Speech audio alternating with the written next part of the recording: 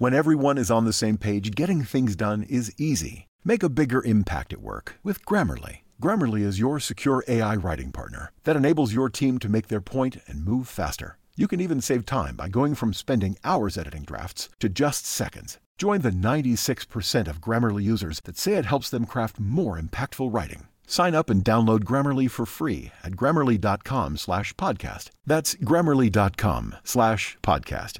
Easier said, done. Thanks for listening to our podcast. Peterson Toyota, who's a great RamNation partner, has been proudly serving the Fort Collins, Windsor, and Loveland communities since 1968. They're a family-owned and operated business, and they're committed to making the car buying and service experience smooth and stress-free with a friendly and accommodating staff in all their departments. Inventory is still an issue in the car business today, but Peterson Toyota prioritizes their inventory for local customers, ensuring that you have the best selection around. If you're in the market for a new or used vehicle, please give Peterson Toyota first shot at your business. Thanks. Enjoy the show.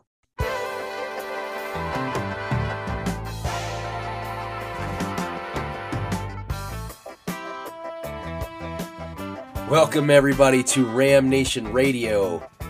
Tweeter, I saw your post. How dare you knock the intro music, brother? Night by Night by Steely Dan. Man, it doesn't get much better than that. And no, Michael, it is not porn music. It is just some of the best songwriting around, best musicians around.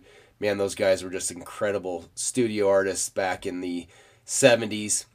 And they still tour today. And I see them every time they come to town. Anyways, guys, second podcast of our week here. And in a few moments, we're going to have CSU Athletic Director Joe Parker joining us for our monthly State of the Union for CSU Athletics. I'll have a few questions of my own, but we mostly wanted this episode to be about fan-submitted questions. So it'll be a good one. Lots of good questions submitted by all you guys on the message board, a couple guys from Twitter.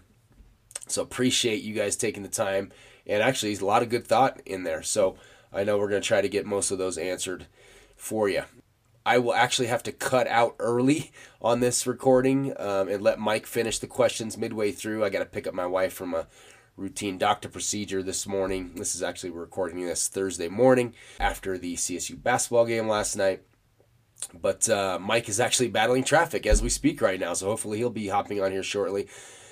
Not ideal when we all have conflicts interrupting our scheduled podcast calls, but you know, we've got these monthly podcast scheduled in advance with Joe, and he's got a busy schedule, so trying to reschedule things is going to be hard to work out. So we make it work, and we're rolling with it today. Mike will close us out in style. Just real quick, the basketball game last night was, man, tough loss. Super entertaining game, though. Third overtime game in a row. Unfortunately, as proud as we all were of the team for battling, you know, they just made too many mistakes and let this one get away. I mean, I know we're a little bit undermanned, but that game was there for the taking. I mean, you had the lead so many times. With that lead, we went through these extended periods of sloppiness and turnovers. You know, there's this one point, I think we were up 8 or 9, and then 3 of the next 4 possessions, Tavy committed a turnover. It was probably his toughest game of his freshman campaign here this year, and that's not unexpected going against a defensive team that just smothers you. They take away the passing lanes. Caused a lot of issues. That Aztec defense is stifling. We committed 14 turnovers, and I believe they said that led to 26 points. So not good enough there. While Nico praised the team's effort after the game, you could tell he was not happy with the team's execution across the board. He knows that this was an opportunity for a big win that got away, and it was balanced scoring from the team. He had 5 guys in double figures. Jalen Lake, I thought, had one of his best games of his career so far. 17 points on 6 of 8 shooting, 5 of 7 from 3. But his defense was really, really good. He's just a difference maker on defense. And then Isaiah Stevens, he couldn't match the magic that he had at UNLV several nights ago. He was 6 of 17 shooting, had a tough start, couldn't put much into the rim, but he did will us back in the game towards the end of regulation there and hit some big shots. He kept driving to the rim, getting to the rim, and either making a basket, a tough lay-in, or a tough shot from close range, or drew a foul. And then other times he would kick out for an open look. He's just so good at closing games. He just seems to have an extra gear at the end of games. There was that one play where Tanjay had a bad turnover, and it was a as Nika would call it, a pick six the other way. And both Tanjay and Isaiah were chasing him down, and Tanjay kind of let up because he didn't think he was going to get there without fouling. And then not Zay. Zay kept going and swatted the ball. I can't remember who it was that had the steal, but right before he was getting ready to go up for a dunk, Stevens swatted it out of his hands, and just shows you the hustle. The guy never quits.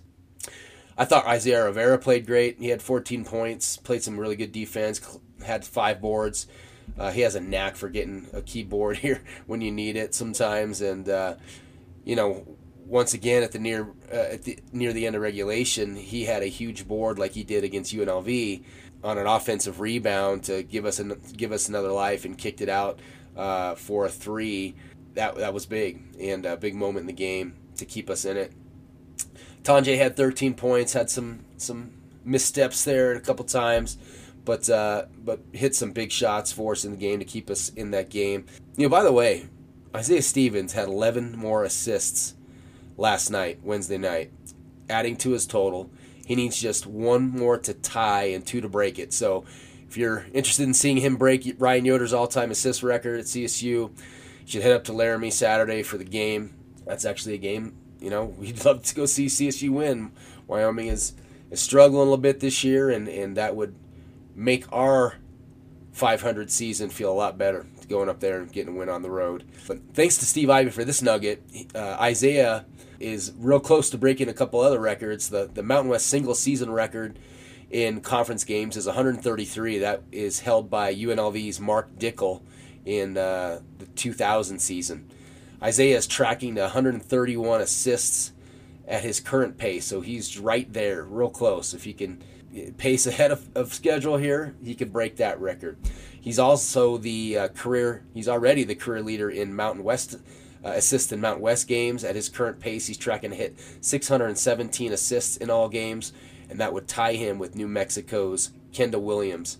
So we're watching one of the best to ever play for CSU, folks, and he is just a thrill to watch, and such a good guy too. So, man, would it be awesome for him to return for a 5th season next year as part of those COVID rules that grant all those players an extra year eligibility. So we'll see. I don't know what else he has left to prove here, but if he wants to come back and for one more year of school and basketball, that would be welcome in my eyes. I thought the crowd was impressive last night, considering the weather and the roads, considering the campus was closed during the day for the weather. I unfortunately did not feel up for making the trek from Parker. That's an hour-and-a-half drive without weather, and as late as the tip-off time was, just wasn't up for it. But there were 6,000 plus there, and that was great to see. The students continue to be great. They continue to give Moby Arena life. So it would have been nice for them to all witness a win there. But that's about it for the San Diego State game. Just wanted to give you a quick update on the RamNation NIL efforts. I'm really super appreciative to all you guys, the 40 guys who have donated to make this possible, to bring on these student-athlete partners of ours. They've been really appreciative themselves as well. So, we've got some money in the kitty that probably will last us here through the rest of the basketball season, and have enough to bring on people like McKenna Hofschild, who is having just a ridiculous season right now. And, would love to bring her on, or maybe a podcast or something, catch up with her, reward her for her time with some NIL money, and she deserves that. And, looking at maybe bringing a couple other guys from the basketball team as well over the next couple months. So it's nice to have options thanks to the continued donations coming in each month. So appreciate all of you.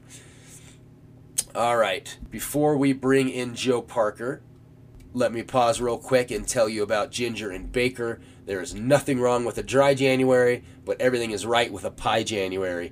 Order the best pies you will ever taste from Ginger and Baker. Right now in their bakery, they've got double crust apple pie, they got cherry, lemon meringue, quadruple coconut cream, maple pecan, chocolate explosion silk pie, chocolate peanut butter pie, it's a vegan option, lemon blueberry streusel. Man, these are literally the best desserts I've ever had. Every time I go there, it's just ridiculous. You got to have a dessert. And, of course, they've got their 2 great restaurants, The Cache, a modern Colorado steakhouse offering steaks and chops, fine wine, good whiskey, and The Cafe, which is a new take on farm-to-table American comfort food classics. Ginger and Baker also features a coffee shop, event spaces, market, and teaching kitchen. This place is amazing, guys. Support our friend Ginger Graham. Treat yourself to a world-class experience at our favorite place, Ginger and Baker. All right, pleased to welcome in Joe Parker, our heralded athletic director at CSU. Joe, really exciting game last night. Unfortunately, just didn't make enough plays. But, I was pleasantly surprised to see that there were 6,000 plus, because with the snowstorm, I thought that could really hamper the crowd more than that. I know that people like me driving up from Denver, driving up from Parker, when it's an hour and a half drive just one way, with the snow and everything else, that adds a lot onto it. So that hampered probably some Denver folks, but still looked like a lively crowd. It was really loud in there, it seemed, at least from TV. And it was a good game. It was really fun to watch. Another overtime game, back to back overtime games. So just want to get your quick thoughts on the game. And then also wanted to ask you, with the fact that they had closed campus, what kind of challenges does that pose to you guys and your game day crew to put on that event? Yeah, first of all, I was at the game, as you would expect, and the crowd was awesome. I mean, our entire crowd was, and certainly acknowledged that weather probably kept at least another 1,000 people away, I would guess, possibly. It's just an estimate on my part, but students were remarkable. They get back after break. It was a snow day for them, so they're probably looking all day for something to do, and they decided to come out to Moby Arena, and they filled both of the main sections behind the goals, and then we've got sort of that reserve section over on the southeast side of the arena, and it was top to bottom there as well, and it was a whiteout, so it was I think an impressive image, certainly on TV, and they were, I think the basketball IQ of our student crowd, our entire crowd is pretty high. So they were in it at the appropriate moments and made a true difference. And that's what you hope for, we go to San Diego and play in Viejas, the show is going to bring it. And I think our students are learning that they have a lot of influence on what's happening on the court if they're loud and supportive of the program. And they certainly were. In the game itself, post game in the locker room, Nico was really supportive of their effort, and just pointed out at times they were short of execution, and it's we're probably a little more than midway through the season, and I think we're refining our identity on the intensity that's necessary for us to play. I don't think we're ever going to be the most talented court or team on the court, but intensity and I think the level of coaching that Nico and his staff provide are what kind of levels it out for us and gives us a chance every game. Yep. And then everything go off without a hitch as far as putting on that game with the rest of the campus. Yeah. Sorry, I got going and forgot your follow-up. Snow days are interesting for us. There's a usually a very early, and in the case of yesterday, it was a 4:45 a.m. call campus wide, and there's assessments made about road conditions and what the weather's going to continue to bring. And I think for the university, a lot of decisions were made by other organizations here in Northern Colorado, primarily the public school district. And then I think UNC had made a decision for closure. CU did as well. So I think yesterday was a bit of a coin toss, and because of the momentum that was started by others, the university elected to close. And our staff, in the case of snow, we're really reliant on university facilities, and so with the closure of campus, they prioritized Moby and Moby Lot and did a really great job of getting the snow removed and cleared off early so that whatever warmth and sun that got through could really do its work. And the same for all the the sidewalk aprons that lead up to Moby. So I got to give huge kudos to the university facility staff. They made it possible for us to host a game, and in our case, regardless of a closure of campus, if there's a competition and two teams are here and there's officials to manage the game, we're going to go without a doubt. Even if we're short staffed at the scores table, we'll find people to do it. And in the case of yesterday, there was no issues with the game management side of it. So we got the game in, and hopefully there's a lot of people tuned in on television, and it did make for a late night to go into overtime. So you probably made a good choice in not making the drive. Would have been a rough one this morning getting on with you, Joe. Yeah. Believe me, when I put my head on the pillow, first thing I thought is I got to make sure I get up and get to campus so that I can do the podcast with you guys. Speaking of TV, have you, or what's the general consensus been of our TV partners? We've touched on this a little bit in the past, but I thought FS1 was actually good last night. It was great to see the commentators were actually in the building. They actually started the game, I think, on time, without having to cut way late into the, a game before running late. CBS the other night at the UNLV was just awful. They didn't cut in until like 1 minute and 23 seconds left in the first half or something like that. It was just awful. And FS1 hasn't had announcers in arenas for a lot of the year too. So I just think that kind of stuff is a little Mickey Mouse. I'm just curious to see if there's any rumblings amongst athletic directors in our league that are just not super pleased with that, or what are your thoughts? Yeah, Joel. I mean, we can kick and scream and fall on the ground and pound our hands and feet, but what are our alternatives? Tell me what the options are that are viable beyond what we have right now with two partners with CBS and Fox. They're like everyone else. They're trying to gain efficiencies. They're trying to find their way forward in the marketplace. It's hyper competitive for them as well. They're trying to get compelling programming in place, and there's a pecking order, right? And it's all driven by eyeballs. And if we want more, we got to do more, and that's for every one of us. And every time I say that to RamNation, there's a backlash. Oh, he doesn't know, but honestly, I mean, we've got to continue to deliver. That is the department and the schools within the Mountain West. We've got to put great teams forward to play each other and build compelling matchups and have our fan bases respond, and in turn, have TV partners react to the response of those fan bases. So, we have to get better, and we have to demand more of them too at the same time, because, if they want to partner with us to build, our brands, we need good, consistent, efforts on their part too. But, like I said at the start of the comment, there's a pecking order. So, they're going to devote resources to places where they know they're going to get a delivery of fan bases, which can satisfy their advertisers, which can drive their revenues. So yeah, pretty simple economics. My thought was just, is our conference putting any pressure on them at all to say, hey, look, we've got one of the best conferences in the country right now. Get your commentators in our buildings. Yeah, we have those conversations, and that dialogue gets advanced. I will tell you, I think Fox does. They are working hard to be responsive. They're trying to help us, advance, the brands of our institutions, and probably would love to see more from CBS, and at times they've been really good at delivery too, but in every case, we can all do better. So speaking of how good the conference has been, the net rankings of our league right now are unbelievable. We have 5 teams in the top 40, which it's got to be a first. What's obviously winning is a big factor there. The league did a good job across the board in non-conference. You've got the bottom of the league that has really risen.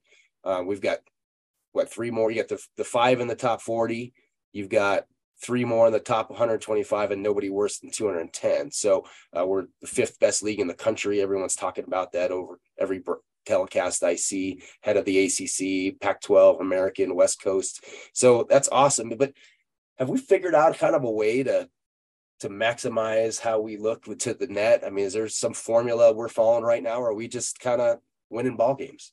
I think there's been some intentionality around it. When I entered the league almost 8 years ago, there's a lot of dialogue about how we schedule and what we do, especially within the non-conference. And I think coaches and programs and ADs listen to that, and presidents did too. So we, and it was led by the conference staff, and they have resources that that in every one of our meetings when we gather together, in person especially, Kevin Ponga is a fellow that's really involved in scheduling across the all of college sports, primarily focused on men's basketball and football.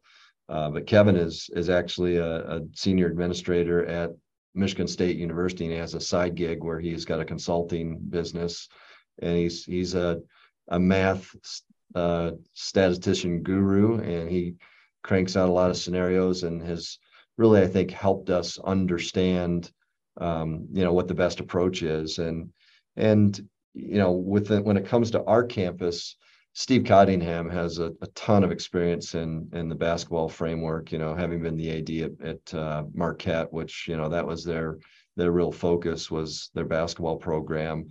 And, Nico's got a feel for what he wants to accomplish, and never shies away from the ability to put his team in front of, great competition. And I think that's just the attitude across the conference right now, that as rosters have improved, it's time to challenge ourselves with who we play. And there's still conversations about us going to a 20 games conference schedule. We haven't been able to get that across the finish line, but that's always kind of a constant conversation. And the real hesitation of that was, the bottom third of the conference was not teams that were going to help us, typically, and RPI and net. And now, there's been so much improvement across the board that I think it's worth a go at it, because, I think it could be favorable, especially the schools that play at altitude. It's hard for us sometimes to drive non-conference opponents to go into deals that are going to put them here in Moby Arena.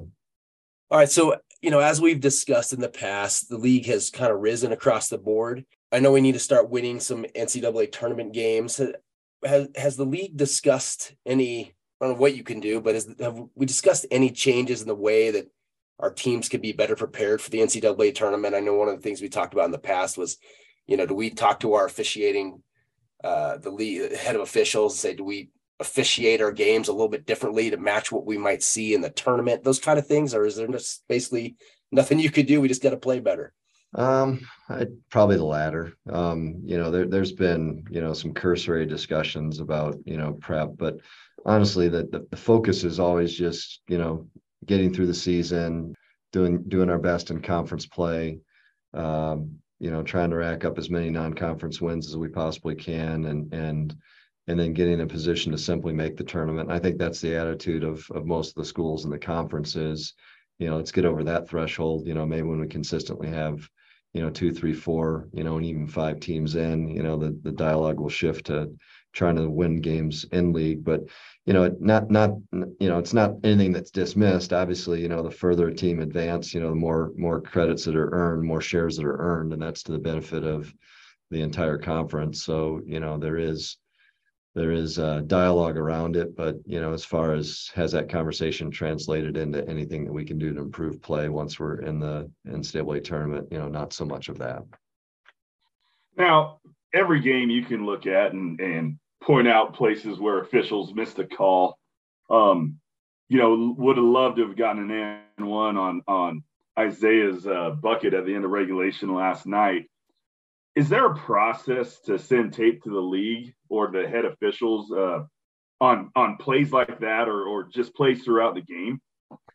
Yeah, there is. The coaches can do during their film review. They can cut out, particular plays that they have questions about or concerns, or didn't feel like it was appropriately managed by the officials, and advance that to the league office and have the head of officials review it. And it's good instructional opportunities for crews, and I think they use it as constructive opportunities. Sometimes we get feedback, probably more in football, where there's a acknowledgement that they didn't get it right, and there's all the officials both across the board, in both basketballs and football, they're graded out. So it has impacts typically as it relates to postseason opportunities.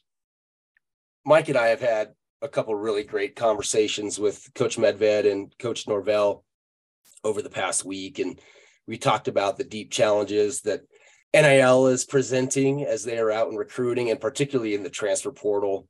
And basically both of them have said it's getting to a point where we're not even going to be able to compete with P5 schools in the transfer portal. It's just kind of going to these crazy levels.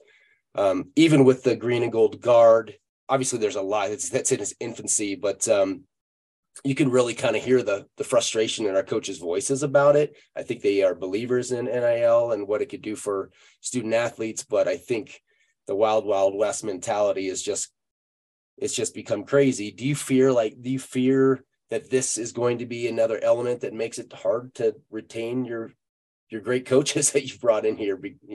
People that are at group of 5 schools might get sick of this kind of these inadequacies or these disadvantages that we face against P5 schools that can throw this money out there. Yeah, we're only 18, 19, 20 months into NIL. So, I don't think the complete picture has been painted yet on what we can expect. I think every one of our coaches, Nico and Jay would agree that, the traditional student athlete experience is where they need to keep their focus. Students, I think, still are going to be attracted to coaches that care and help develop them as students and athletes. I think students are going to get attracted to, great teammates, and they're going to really enjoy being a part of teams that win. So I think those are, still probably the 3 most important things that we got to keep our eye on.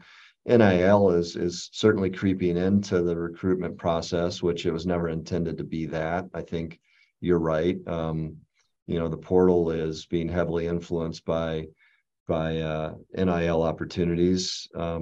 But I think each of our coaches has probably shared with you that if that's the first thing that's on a student's mind, what's the NIL opportunities look like at Colorado State, they're probably not a kid that's going to thrive here anyway. So, I've always felt as things have kind of developed and, this sort of new era has begun to mature a little bit, that we need to be in the game, so to speak. We need to put every arrow in the quiver for our coaches on how that they can manage conversations with prospective students and even our current roster, right? So, I have such admiration for John Weber, who has been really the prime mover behind the green and gold guard.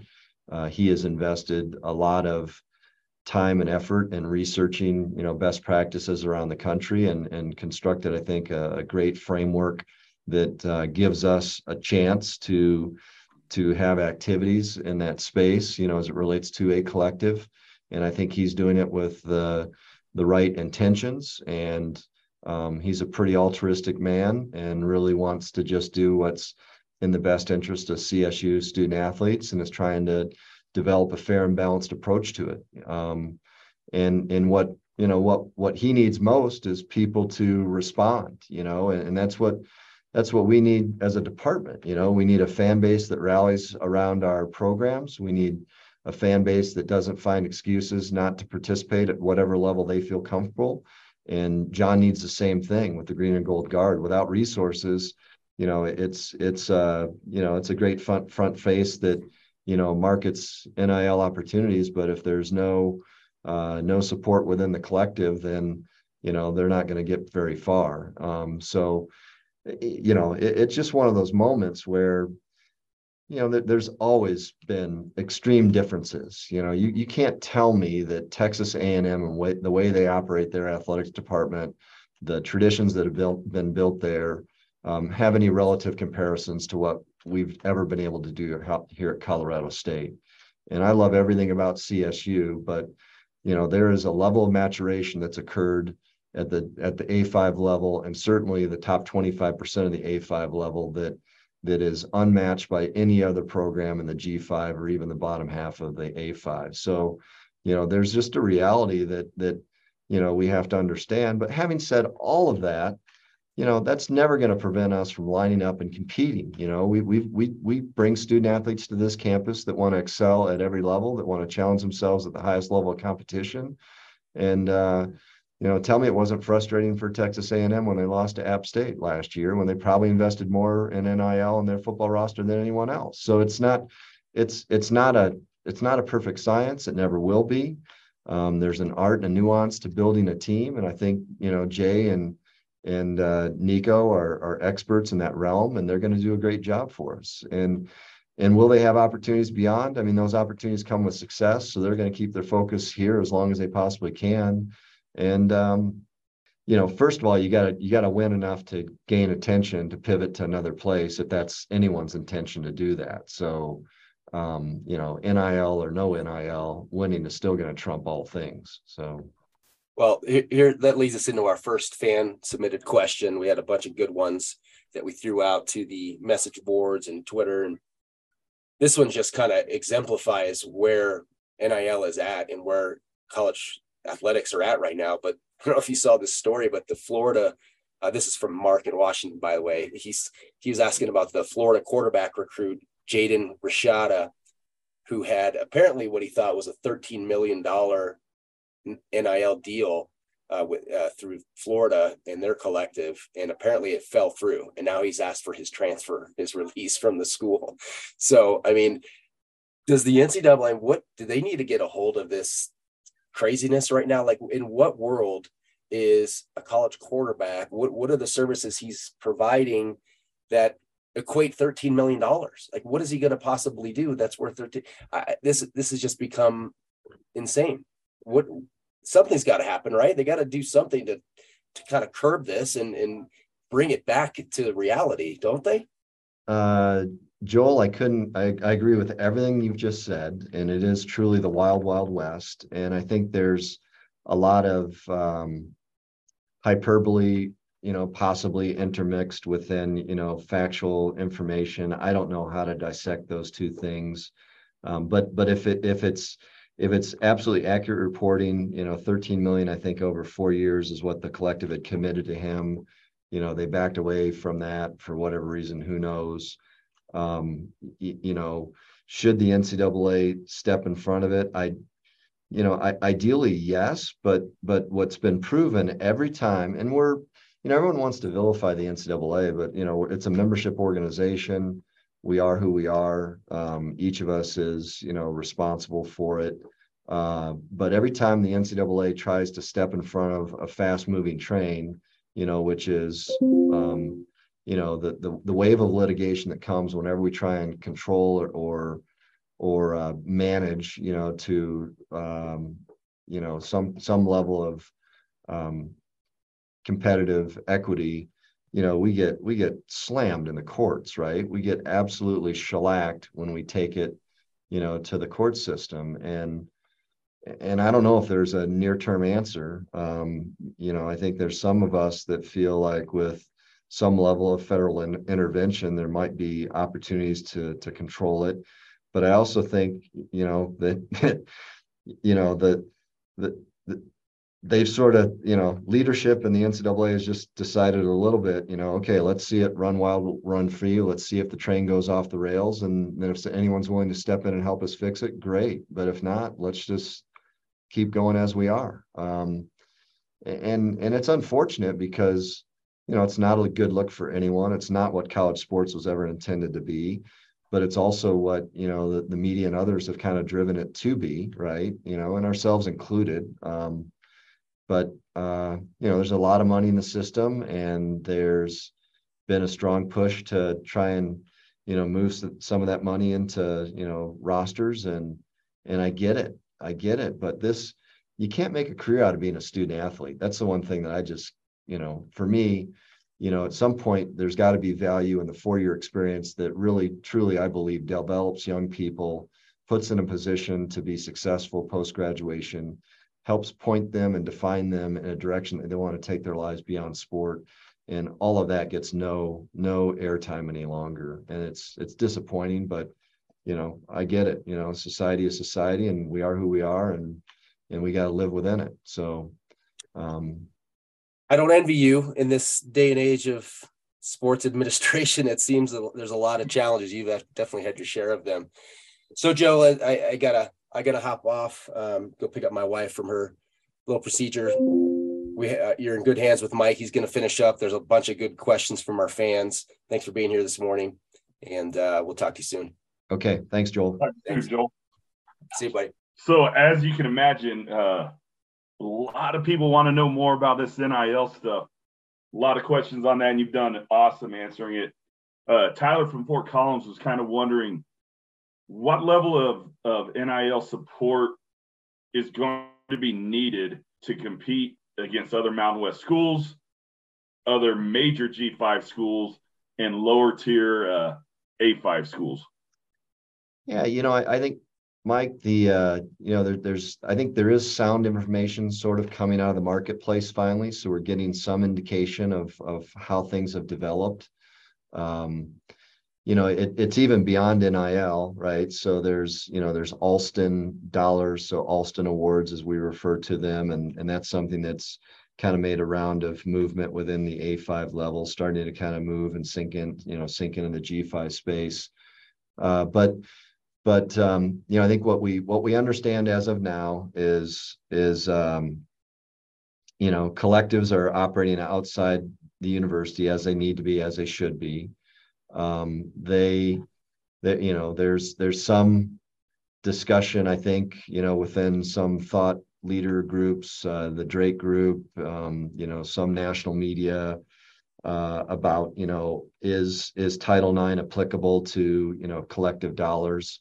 I'm really thankful that the way that John Weber and the people that are supporting, his efforts, they're trying to take a holistic look across all of our rosters to see what opportunities they can create for our students, both men and women. So I think that's a good thing. And, but the focus, obviously, I think across the nation has been directed mostly at men's basketball and football. And I think what we've learned just by virtue of roster size, it's probably easier to build NIL programming around a men's basketball roster, harder to scale across a football roster just because of the size of a team. So, what's it going to take to compete? I think that's still yet an unanswered question because, not every student is going to really be driven by NIL. And as I mentioned before, I think there's still a strong case for, the traditional student athlete experience and getting that right. And then supplementing that experience with Alston and NIL. And, what I think we would love to see happen here at CSU is if you're on a full ride and your monthly stipend with room and board, it's about $1,300. And, that the housing market here in Fort Collins is competitive. It's not San Diego. It's not some of the other places that host university campuses. But if you're trying to find a place close to campus, you could be, putting $800 or more into your monthly commitment for your lease. And that takes a big chunk of that monthly stipend out of play for other direct needs, that a student's going to experience. And, we do a lot to support our students through our nutrition programs, but I think there's still gaps. So what I'd love to see happen over time is that with NIL and possibly some Alston programming, that we can help to fill those gaps for students. And every student's situation is different. Some students might have a ton of family support and resources that they can rely upon. Others may come to campus without, much support from home because, the economics of their family just don't permit a lot of investment in their student athlete experience. So, but we've got to figure out a way to help, make this, less of a pressure experience for certain student athletes in particular. So if we could find a way to support with, a couple $100 extra a month, or in some cases, more than that, that'd be great. But I don't think we're a place where a student can expect, a six-figure NIL deal. Maybe we'll develop into that. Maybe we'll have a high-profile student like in the future, like a David Roddy who captures the attention of a lot of businesses that want to align with, that student's personal brand, and they might strike gold, but I think for the most case, it's more of a supplement to what a base level scholarship looks like, and hopefully we can get there. And I think that's where John's trying to take the green and gold guard. And I think for me, that's something that I think everyone in the CSU community could feel comfortable about supporting. It's not about trying to make a student, bizarrely rich in a couple of years. It's more about trying to help them, have a slightly better experience, and not feel so pressured by, the financial burdens that are associated with, being a student athlete that, can't really work. And we have students that do work. We have students that find ways to, work on campus, work off campus, and break periods, and even during the school year. So it's, there are financial hardships that hopefully NIL and Alston can help alleviate a little bit. All right. Thank you for that. That's very complicated. Very complicated in our new NCAA environment. So Tyler in Fort Collins wants to know, what's your relationship with incoming CSU president Amy Parsons? Yeah, I'm really excited about having Amy Parsons as our president. She, I think everyone's probably had a chance to read and absorb, her resume and her experience and the background and the passion that she shares for CSU. But when I onboarded back in April of 2015, she was a part of Tony's cabinet. And so, in that capacity, and me being the director of athletics, that was a peer group where, we were the leadership team of the university. And Amy at that time was VP for operations and was involved in every aspect of campus, and very, very supportive of intercollegiate athletics. President Frank at the time relied on Amy heavily for a lot of support around athletics. I think she was instrumental in helping navigate, the decision related to the stadium project, and even was very helpful as we move forward. She was part of the team that built the relationship with Camas Credit Union to result in the naming rights opportunity, and Camas wanted something broader, so Amy could help, articulate and help create that vision. They just didn't want to put their name on a stadium. They wanted a comprehensive relationship with tier one research institution, and Amy helped deliver that. So I'm excited to have Amy on boarding. I talked to her immediately after the decision with, a text thread, and had a virtual meeting with her one-on-one this week already. And I think she's getting prepared to hit the ground running February 1st when she starts the job. And she wants to be, visible around all of our athletic competitions, and really a part of our student athletes' lives. So I'm very, very excited to have her on board. Yeah, that's great to hear. I know my wife Tracy worked with her for a long time when she was at CSU as well, and loves the hire and very excited about the future. Tyler also wants to know, any plans to update the sound system at Moby? It's all about money and resources, right? We've been trying to, continue to, work on the existing system to enhance its operation through the season. I think we've seen a little bit of improvement. I think to get what everyone wants, at some point we're going to have to look at a holistic replacement of the existing system. It's don't know exactly how old it is, but I know since I've been here, there's been, new components inserted, and it's been a constant effort to try and get it to perform at the highest level possible. So we've been talking about at least doing a full study to understand what a replacement would cost. Probably included in that would be, upgrades of the video elements with the center hung scoreboard, and other areas where we can, put LED systems in place to enhance the game day experience. And, when you start talking about those things, it can ratchet up pretty quickly into, a seven-figure, mid-seven-figure investment to do it. But it's important to the fan experience, and we certainly acknowledge that at times it's not delivering what any of us want. So continuing with Moby, this is Riley from California. Have there been discussions about the lifespan of Moby? And is there a long-term plan, whether it's renovation or whether it's building a new facility? Not since I've been here has there been any serious dialogue of, any thoughts about a replacement. That's obviously that's a massive undertaking. We've got a big debt service commitment right now on the stadium. Shoot, Mike, I'd say the real positive thing about Moby is that it's unlike Hughes. It's been on campus obviously for its entire existence, and for that reason, I think the university has always found funds to do all the appropriate investment for deferred maintenance. So the underlying building systems are not at any risk of failure. It's tied into the geothermal field that's underneath a lot of the Great Green that's providing heating and cooling resources for campus.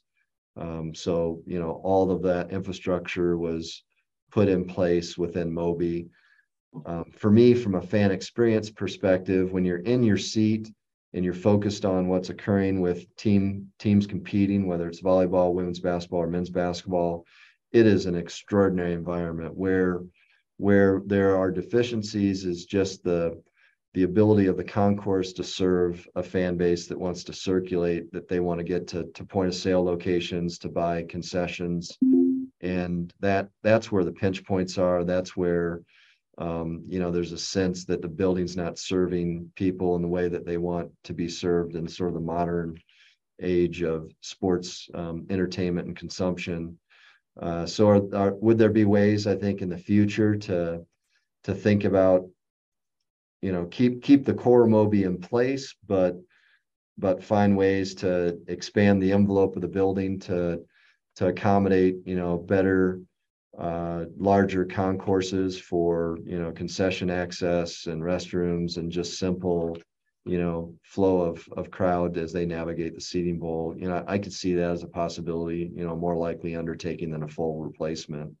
And we've just, for the teams, we're gonna, by the time we finish phase 2 of Moby, we will have invested probably close to $12-13 million in upgrades for locker rooms. So, you hate to, if we imploded the building and tried to start over, you hate to see those dollars invested, maybe in 15 years after, we've used those facilities and kind of exhausted them, maybe that's a point where someone, probably not likely me, will think about a full replacement of the building. But, that would be a massive undertaking and something that would require full, campus and community commitment to do. All right. So Keith asked, do you see the football championships expanding beyond the 12 teams to 16 as has been mentioned lately? So going from 12 to 16, I have not heard any conversations about that. Obviously, we're at 4 right now and marching towards an expansion that would broaden it to 12 teams by 2024. And Mike, I am really excited, very encouraged by that move. The way that they're going to populate, the field is, the first 6 spots go to the 6 highest ranked conference champions. So obviously that leaves space for one of the G5 champions to take that spot. And while we haven't had a recent history of earning Mountain West championships, I think we're on a really good trajectory with Coach Norvell. That's his goal. And ultimately, when he and I talked, more than a year ago now, as we were, navigating, the opportunity that he eventually accepted, that's what he saw. He said, why can't CSU be Cincinnati? And that's Cincinnati making it into, the top 4, so my question, my comment now, why can't, CSU be Cincinnati and grab that 6th spot? And if that happens, that would be transformational. And I say that, Mike, we've had a mission statement in our department that's been 5 words: to educate, engage, and excel. And we've really thought long and hard about, beyond our mission statement, what's our vision for the department? And here's what I'm going to tell you. I mean, the vision for this athletics department is to enhance the value of every CSU degree by making the college football playoff and putting teams in the NCAA tournament. And that's what we're going to work hard to do on behalf of the entire institution. Within our mission, it's the engage piece. But, if we can win and we can make it into the college football playoff, that will elevate the awareness of the brand of CSU in a way that it's never been elevated before. So if that's not a vision that everyone that has an interest in CSU athletics or this university can get behind, then I don't know what we can do to develop a vision that wouldn't rally everyone. I mean, every faculty member should understand the value of that. Every fan should understand the value of that. Every graduate should understand the value of that. Every alumnus should understand, or every student should understand the value of that. Everyone in the community should be able to embrace that. So that's what we're trying to do. We're trying to get everyone in the boat on the same page, pulling the oars to make sure that we can fulfill that vision. All right. So John from Highlands Ranch wants to know, we opened up Moby Lot this year for our overnight stay for RVs the night before the game. Any talk about doing it the nights of the game, or just having that open for all the RV lots so that in case somebody enjoys the game a little bit too much, they don't have to worry about pulling out? Yeah, there would be. It took some effort to get what we got this season. We're not unilateral decision makers here in athletics, so it took a lot of communication and conversation with some other campus authorities and certainly people within the city of Fort Collins and law enforcement. I think that could be in my mind a logical next step to offering that opportunity. It makes sense. And I think it also rolls into continuing to build and develop a culture around college football that we all want. So yeah, I'm when I finish the podcast, I'll go over and talk to Chris Ferris, and we'll talk to Steve Cottingham and see if we can get the ball rolling. There we go. Love it. So Brian from Arvada wants to know, besides money, what's the one resource you wish that CSU had? Golly, that's a great question. I mean, there's so much, and it's not all about money. We talk a lot about that as a staff. We've become very good at really teasing apart the difference between a need and a want. And when a coach comes to us with a list of things, I think almost in every case by one or two business or budget cycles, we're able to address whatever we all agree and prioritize as a need. But beyond financial resources, I'd love to see in this, this is kind of a cheat, right? But I'd love to see every venue full. I think that, and we're not going to give tickets away, and that's oftentimes a suggestion, and that never works. And doing a deep discount on a ticket never works. But I'd love to see us develop compelling teams that bring full venues to Moby and to Canvas Stadium, because I think that makes it different for everyone. It makes us feel and look different to prospective students. It makes us feel and look different when we're competing, makes us feel and look different on television. And it quite frankly, it makes the experience better for people that come to the games and want to invest in tailgating time. And, when we travel to Iowa and Arkansas and Alabama and Michigan, we get back from those trips and all I hear from people is, wow, that was amazing. And I think to myself, we could have that on our own scale. We could have that, but it requires people that are committed right now to help us find others that want to share that same level of commitment. More Rams than I do. RamNation has relationships that I'll never have, so it's just coercing and encouraging and, and not settling for excuses. I mean, we're doing outreach. We're trying to connect with people, and unfortunately, sometimes, we get a stiff arm. People give us the Heisman, and it's just like, well, you're a Ram. You want the vision. You say you're a fan. You say you care, but at some point, you got to get motivated and help us. And I know winning teams make a difference. And I'm not, you know, as I told you before, in AD 101, you learn the first lesson is winning is better than losing. So, I make no mistake that we've got to deliver teams that have a chance of competing and winning. But I mean, that would be my answer. Just fans and stands would be awesome for everyone. Yeah, that Washington State game, that should be a peer right there, and then that's something I could see that CSU should be able to achieve, even because they haven't been having a huge winning product in their history, really. So I completely feel you on that. I completely agree. Chris and Severance wants to know marketing and game day planning and operations. How much do you control as an athletic department? How much is outsourced? It's all us. I mean, it's our team. We've Chris Ferris is our executive senior associate AD for external operations. So a lot of what fans see flow up to him. Mark Paquette is our associate AD overseeing facilities and event management.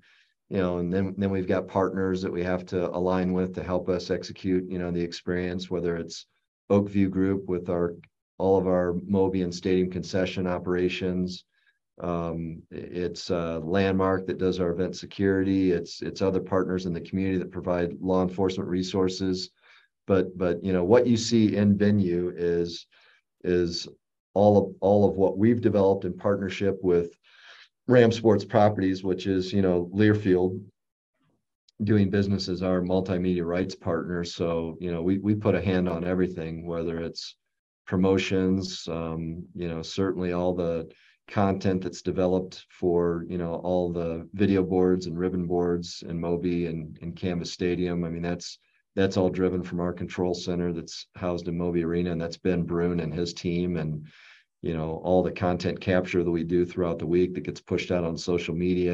There's Kyle Neves, who oversees our strategic communications and brand enhancement group. I mean, they're Mike Brohard and what he does with all the writing that he pushes out through RamWire, all of that. Our one of our guiding principles is tell our story, grow our family. And we really believe that if we're good at sharing and telling our story, that's going to help people feel compelled to be a part of what we're doing. And there's great stories being told every day by what our students and staff, our coaches are doing on behalf of CSU. So it's important to us. And I know, there's probably people that feel like, we could do more, but from a resource perspective, I think we punch well above our weight, and we always have, and we always will. All right. So Josh from Broomfield wants to know any potential updates for future football opponents? No, nothing now. I've got a couple conversations that are kind of in process. But nothing to share at this moment. We're always going to try and keep the focus on, getting some attractive home and homes, and we're always going to keep the focus on trying to, challenge ourselves with a, guarantee game that's appealing to fans in places where fans want to be. I'll make one comment about this upcoming schedule. I think people need to realize that Middle Tennessee State, obviously they beat us last year. They're a good football team, but if you're looking for an exciting place to go, they're just outside of Nashville. So I know we've got Vanderbilt coming up, and we missed an opportunity, during COVID. But Middle Tennessee, if you think it's just, in some area that you don't have interest in, I mean, we're going to build some attractive opportunities, for fans around, that trip and going to Nashville. So circle that one, be a part of it.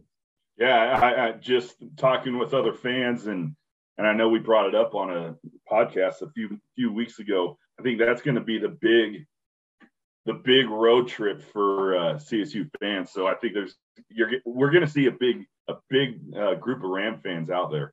Yeah. I'm excited about that one. Yeah, and just, about that, we're still in basketball season. I'd love to see people still circle, Las Vegas and the Mountain West tournament and support both our teams when they compete that week. It's, I talked to a lot of people, that are Ram fans that, they cycle through Vegas at some point in a calendar year. Why not make that week the week they go? So I went last week. So we'll see on the Mountain West tournament. Roy from Grand Junction, what was the process of hiring new volleyball coach Emily Cohen? Yeah, same process that we always go through. We put a core nuclear team together within athletics. In this case, it was Steve Cottingham, who's our deputy AD, and Shalini Shanker, who's our senior associate AD and senior women's administrator. And we get together and obviously with a retirement like Tom's situation, we knew in advance that that he was going to make that decision, and so we had some time to kind of contemplate what we wanted the runway up to the search to look like. We asked Kyle Bowlesby, who runs Bowlesby Sports Associates, to support us in that effort, and Kyle's helped us now with several of our Olympic sports searches, and is a great resource and a great person within that space, and does a remarkable job with he and his team. So we kind of started with a top of a funnel. We started gathering names and ideas, self-generated, and others contributed, and some people self-selected and raised their hands. And we told Emily from the onset, she'd been 7 years an assistant coach for Tom, and so every day is a job interview, right? So we'd been able to observe her, see what she was doing, understand what her approach was going to be, although she'd never had the reins to a program, so that was the one unknown for her. But we had a highly competitive candidate pool, so we narrowed the funnel. We did virtual interviews, and then had campus visits, and at the end of the process, the last person standing was Emily, and we were thrilled to have her assume the leadership role of our program. And what was really an affirming moment was just the team's reaction. I mean, they were so excited, apprehensive and concerned about how the process was going to end. I think they had a sort of a favorite, with Emily, because that she was very known to them, but she's going to do a tremendous job, and she's hit the ground running with all the thoughts and concepts that she's had that she's wanted to apply as a head coach, and she's going to do great for us. She really will. And now we get a chance to this summer and into the fall celebrate Tom's career. He didn't want any attention given to him until the season was completed, and still even wants to focus on the team. We've got an upcoming volleyball banquet, and he didn't even want that to be kind of a Tom Hilbert focused evening. So we're going to have to find other opportunities to celebrate Tom. And I think Tom's going to find really great ways to continue to be supportive of our program. He's proud of what he built here at CSU, and he if he could have made the decision unilaterally, I think he would have made the choice of Emily. So I think we pleased a lot of stakeholder groups, but more importantly, we found a great leader for our program. And already coming through, huge recruit with Emery Herman, the setter from Arizona. So it's great seeing that. Great seeing that. So final question. I know both of us are kind of up against it right now. Final question. This is from Chris. What have you learned from your three major football leadership decisions? The extension of Mike Bobo, and then eventual firing of him, the hiring of Adazio, and then letting him go, and then the hiring of Norvell. What's been the good, the bad, and the ugly about all this? Yeah. I mean, how much time do you have?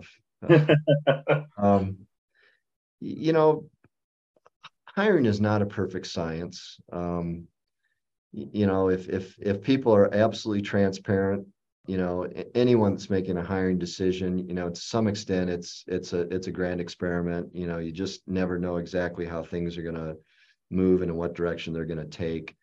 I onboarded. Mike was hired 4 months before I started. I did make a decision to extend him. I think Mike is an awesome coach, and I thought he was going to be a perfect long-term fit for CSU. Um, and everyone knows, the health issues that Mike encountered, and I think that had a huge impact on the maturation of that roster and what he was trying to do to build culture.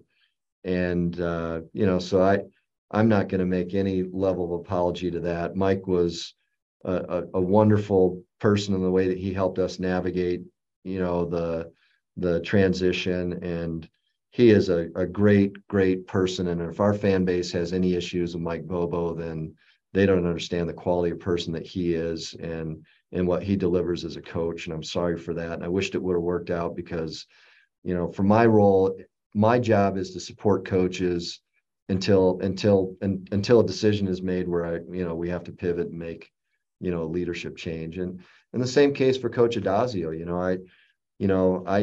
We went to the marketplace. I went to the marketplace with an intentionality to try and find someone that had been a head coach at an A5 level that I thought, when resourced in the way that we could provide resources, would make a difference for CSU.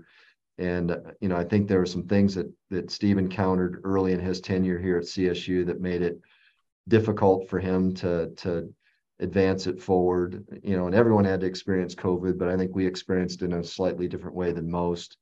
And so a decision was made to move away from him. What did I learn through both of those experiences?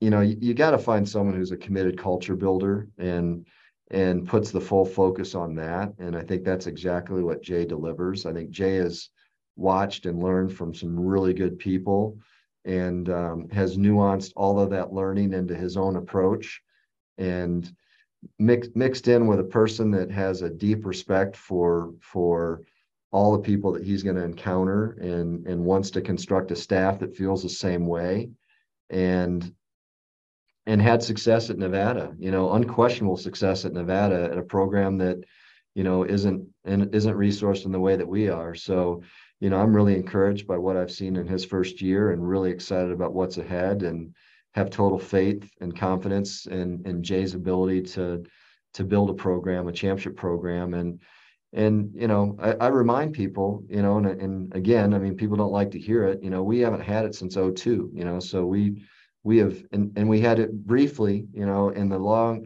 long-term history of who CSU and CSU football has been. There's only been one coach that really delivered sustained success, and that was Sonny Lubick. And we've been trying from that moment to get back to that. I think Jay's someone that can make that happen for us.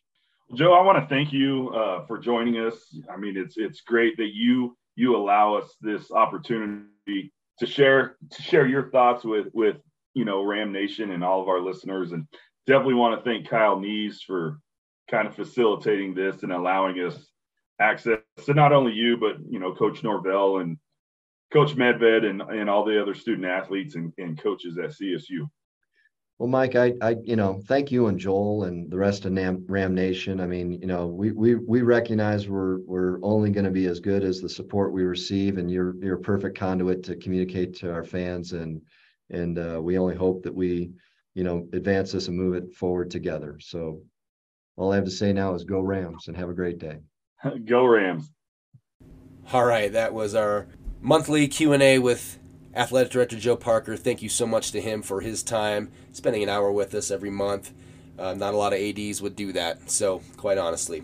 Thank you to Mike for taking over as I had to leave. Good job. Appreciate it. I know there were a couple questions that did not make it in due to time. Mike had to cut out. He had 15 seconds before his classes started to go teach, so there were a couple questions that did not make it, but we will make sure to ask those again. We'll get your feedback, get your input again next month, and get some more questions on board. But thank you again for submitting all those. Thank you for your time and listening to this every week, and for all your support. Have a great weekend. Let's go Rams. I got my grub on, but didn't pig out. Finally got a